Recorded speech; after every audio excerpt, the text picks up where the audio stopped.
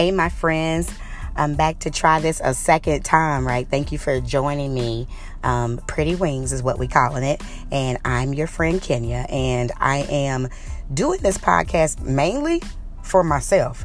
I think that it is a creative outlet to share and talk about honestly some difficult things, but things that are necessary as you go through your process with a breakup, whether it's divorce or maybe it's even from just a long time relationship from a significant other.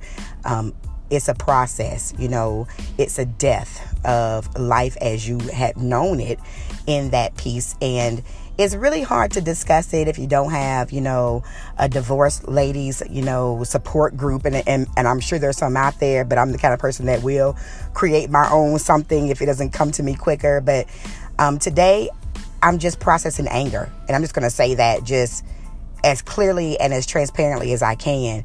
Divorce brings anger. And it doesn't make me less of a Christian. You can be angry and sin not. It doesn't make me less, faithful.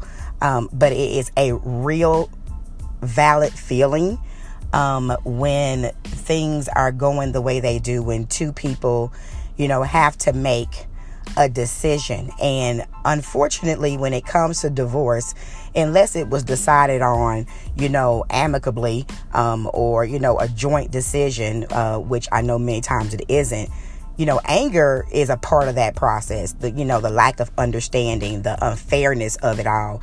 Dare I say, it seems to be very unfair, to women that I have talked to in general, because there's something about our heartstrings, right? There's something about that feeling of failure, even though you didn't fail.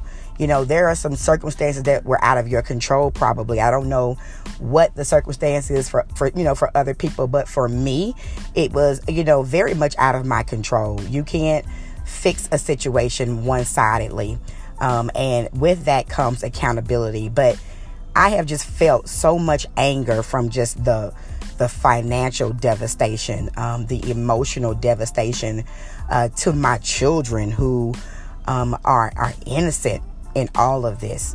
I have 4 children, and they have all processed this in a gamut of ways. And I will be honest to say I have been very unprepared for the ways that they have had to deal, not knowing. And I've been honest with them to say, hey, guys, I don't know what I'm doing here. I know that this is difficult for you as well, and you're processing in your own way. And so the anger management is real. And I think that as parents, you have to suppress so many feelings because, it's not, culturally acceptable or, moral for you to be angry, in front of your children. And I wrestle with that because of my authenticity. I'm not a fan of the fakery. I'm not. Now, I definitely believe you need to censor what you say around your children. And I mean, even adult children. My children, half are adults and half are still teenagers. But I don't sugarcoat what is, as far as, oh, well, your dad's okay. He didn't do anything wrong. Nope. That's not me. To just be real for a second. Nope. That's not me. Right is right and wrong is wrong for me. I recognize that they will most certainly need to gather their own intel and understand things for themselves. However, I decided I was not going to be muted in my own house where I could not discuss frustration, like for them to understand that's real. They may not know all the reasons why I'm frustrated, but I just couldn't keep faking it. That was killing me on the inside, to have one of my sons come out, oh, Dad, Dad's doing great. Or he says, he's going to be getting this new job. It's going to be $90,000. That's great. And I'll tell, my son, that's great. Talk to your brother about it. I'm just not in a place where I want to hear any of that. I really need to protect my energy for me. And my son was a little taken back, but I was like, honey, I'm sorry. I just, talk to your counselor or tell your brother or talk to your siblings, but that doesn't get to fill my space. The kids don't know, that he, didn't, do what he was supposed to do in our agreement to pay a certain bill, or how he has, intentionally sabotaged, turning off my car insurance, or, different things that he's done to muddy my name. And not that they should know that. However, I do not sugarcoat where I am with them and with their dad. So I definitely would never hinder my children from continuing their personal relationship with their father. But for now, it is theirs and theirs alone. And my children now respect my space more and recognize that I'm a human being. I think that, I hear some parents who will fake it and still try to pretend to live together for the children's sake. I can't. Can I just say that? I can't.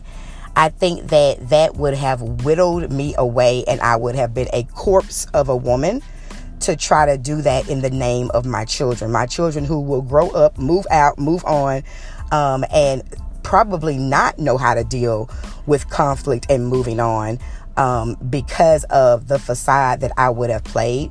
So this is just my take. I don't claim to be an expert, but I am definitely a person who will speak my truth unapologetically, and validate somebody who may be feeling like they have no outlet to say anything. There are definitely times when I have messed up and said too much, and my children, were in earshot, of a friend calling because I was stuck on the side of the road and, with this junk of a car that I was left with, out of the divorce. And literally the car, had me stuck on the side of the road that he had been driving, and I called for help, and, he was very unconcerned. And so the rage in me that let out in tears, my children witnessed that. And I say children, but mine are, teenagers, 15 and 17, and then 19 and 23. So they're not babies. I do think that there are some things that you do have to fight to hold in at all costs when you've got, toddlers and, young people. But I'm here to say that we don't have to fake the realness of our situation, because my children needed to understand that mom doesn't have the money she used to have, because mom is holding down all the bills, alone. So the things that we used to do right now, we can't do it. And the anger is real there. The anger from the hurt, the anger from the unfairness, because one person may have wanted the divorce and had it on their mind for years, and planning in their mind and emotionally detaching long before the deed is done. And then the other person, in my case, me, somebody is completely blindsided and not prepared and didn't, stash away some money for this big, divorce that's happening, or, wasn't prepared emotionally, to bounce back quicker from the devastation and the shock. And so the anger for me is real. I go through the acceptance phase and the anger phase, and I recycle back sometimes through that grief process. And I used to I'm mad at myself for getting angry again. And so what I'm learning right now is self-compassion. What I'm learning right now is that it's okay for me to feel that, being less than a year through this process, it takes time, and I wanted to bounce back so quickly. I wanted to forget everything and be able to just move forward and get with somebody new, and it doesn't work like that. The anger is real, your processing time is real, and don't let anybody else tell you that your process should be shorter or longer, or however the case may be. You've got to do you.